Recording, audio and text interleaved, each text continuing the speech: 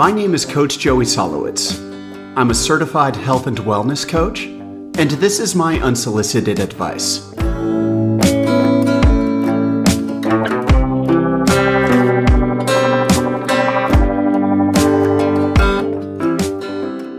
Welcome to Unsolicited Advice with Coach Joey. I'm Coach Joey. How many of you have used the term productivity hacking in the past week, month, day, year?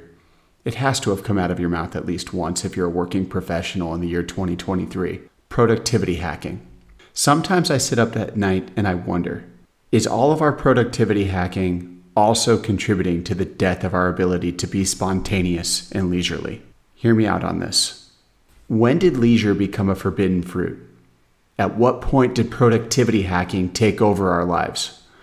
How did our neurochemistry get so irrevocably damaged that the sheer thought of just doing something for the pure fun of doing that thing became an intangible goal? In 2012, I left a long-term career in restaurant management. During that season of my professional life, I thought I was busy. My employer purported quality of life in that their managers only had to work 50-hour work weeks. I was in my 20s and going to work 5 days a week for 10 hours each day, and it felt like a lot. But what I didn't appreciate back then was the pure delineation between work time and off work time. When I wasn't at work, I was simply free. After all, you can't really manage a restaurant dinner rush from your couch. The shift-based schedule, late nights, working holidays, and weekends made sense in my early 20s as a solo guy, but then I got married and I had a baby. Quickly, those hours no longer made sense as I grew into my role as a new father and a husband. I needed a change. So I sought something completely different.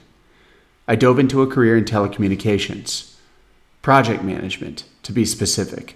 You can listen to a multitude of my previous episodes to hear more about that.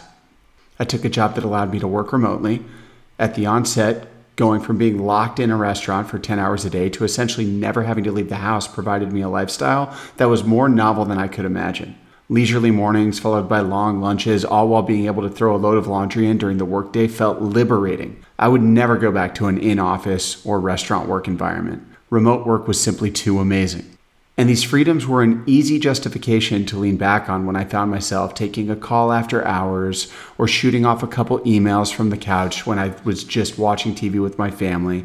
Justifications like, listen, this is just part of the freedom of remote work. I can work whenever I want, would frequently slip out of my mouth as I sat distractedly and half-presently with my kids. The years went by and distracted emails on the couch turned into late-night troubleshooting calls. My phone would ring at 2 a.m. when there was a tower outage, and I'd be quick to bounce up from bed to sit on the line troubleshooting until 5 a.m. with the field teams. Again, when my family would ask why I was okay working all day, and then again all night, I'd still use the same justification. It's all part of working from home. Remember how much freedom this gives us and our family? The paradigm had shifted irrevocably. I had gone from the workday being the workday as a restaurant manager to the workday being completely blurred and intertwined with non-work time as a remote project manager. There was no longer a delineation between working and non-working hours. Work came with me in my pocket everywhere I went. It was with me on my nightstand when I tried to sleep, and it was in the palm of my hand when I tried to eat some breakfast with my kids in the morning. I realized that my neurochemistry had shifted. I felt like I needed to always be on. This was only exacerbated by the career trajectory that ensued. Project manager to senior project manager, senior PM to program manager to director. Each step up the career ladder placed more teams working underneath my organization and thus more perceived urgency on me to be available whenever it was work time or leisure time. And as if this story doesn't already paint a picture of the trajectory away from leisure, then I learned about the hustle economy. I saw these social media stars and gig economy players winning on the internet, all while living a life of apparent freedom. So I started hustling in the gig economy. Also, again, when my family asked, why are you always at work? The answer was similar. I have to keep a job to pay the bills, but if I chase these hustle economy opportunities down long enough, then we'll have total freedom in the lifestyle we want. You name it, I did it. I started a couple Airbnbs, worked at a local farmer's market, got certified as a health coach, and started coaching clients. And somewhere in there, I did some freelance writing, affiliate marketing, and content creation on top of it all. I was growing as a person and earning a respectable living, yes. I was chasing passions and helping people. Yes, I was supporting my family financially. Yes, I was trying new things and removing my fear of being a beginner. Yes, but all of this perpetuated a cycle of feeling like I needed to be on at all times of the day, 365 days a year. So what was the fix? How do you undo 12 plus years of professional wiring that compels you to feel like you need to be completing some type of productive task all the time? It's a good question. If I ever find an answer to it, I'll do a follow-up. But for now, as I'm in the depths of the always-on framework I've created for myself, I'm simply going to share some thoughts. Who knows? Maybe you as the listener are going to listen to this and help me answer the question. Because sometimes I feel stuck. Are we productivity hacking? Or are we battering our leisure time? Somewhere along the road, productivity hacking became all the rage. Get online and look at any coach, and they're going to try to sell you on how to manage your schedule, time block your calendar, speed read a book a week, limit email chatter, focus on deep work, and use Stoic philosophy to better manage your reaction to the circumstances you don't control.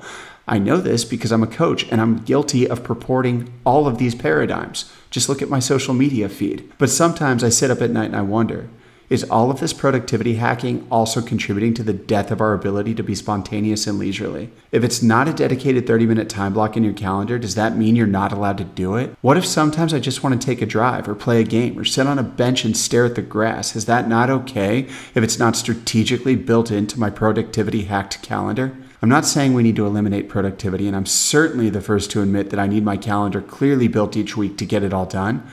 But I'm beginning to think that maybe, just maybe, this arguably neurotic drive to adhere to a perfectly time-blocked calendar is pulling me away from my ability to be the fun-loving and spontaneous guy I think I once was. But what's the middle ground? Like many overwhelmed 30 or 40-something-year-olds, I'm too busy.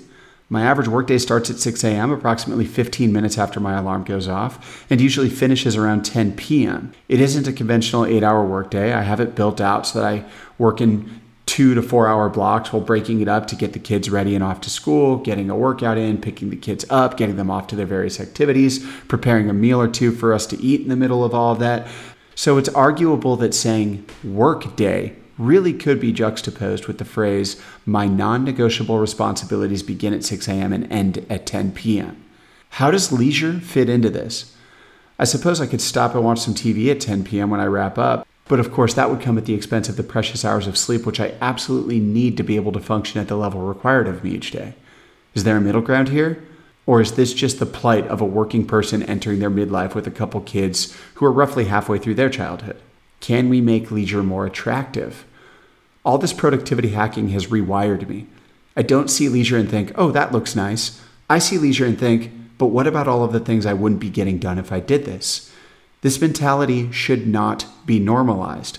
We've normalized it, but I must reiterate, it's not normal. How do you shift that paradigm? Sometimes I just look to my kids for guidance on this. If they're not at school or one of their extracurricular activities, they have an amazing ability to just be. They can sit and play with a toy or spontaneously grab their easel and paint and simply paint a picture just for the fun of it. The other day, my daughter brought a deck of cards out and asked me to play a game with her.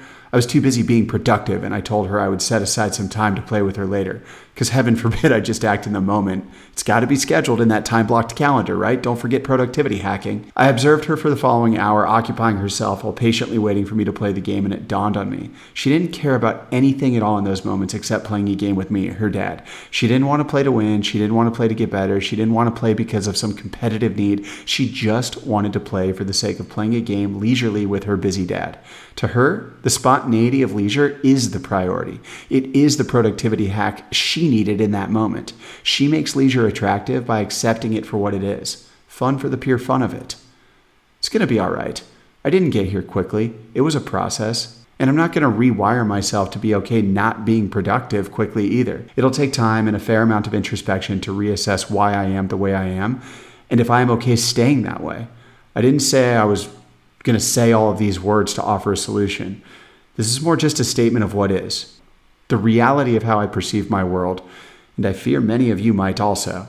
Productivity hacking is a means to an end. It's a tactic to survive in a relentless world. But do you want to just survive in your world? I don't. I want to shape it. I want to create it.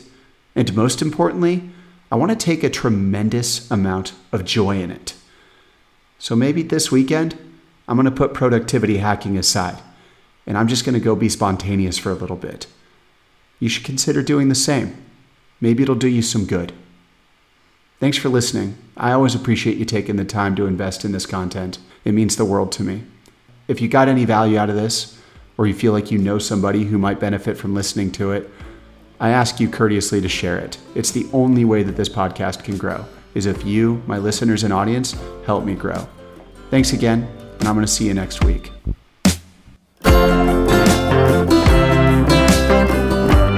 Thank you for listening. I hope you enjoyed today's episode. If you found value in what we talked about here today, please make sure to subscribe to the show, leave a review, and most importantly, share it with somebody else who you think might enjoy listening. Thanks again.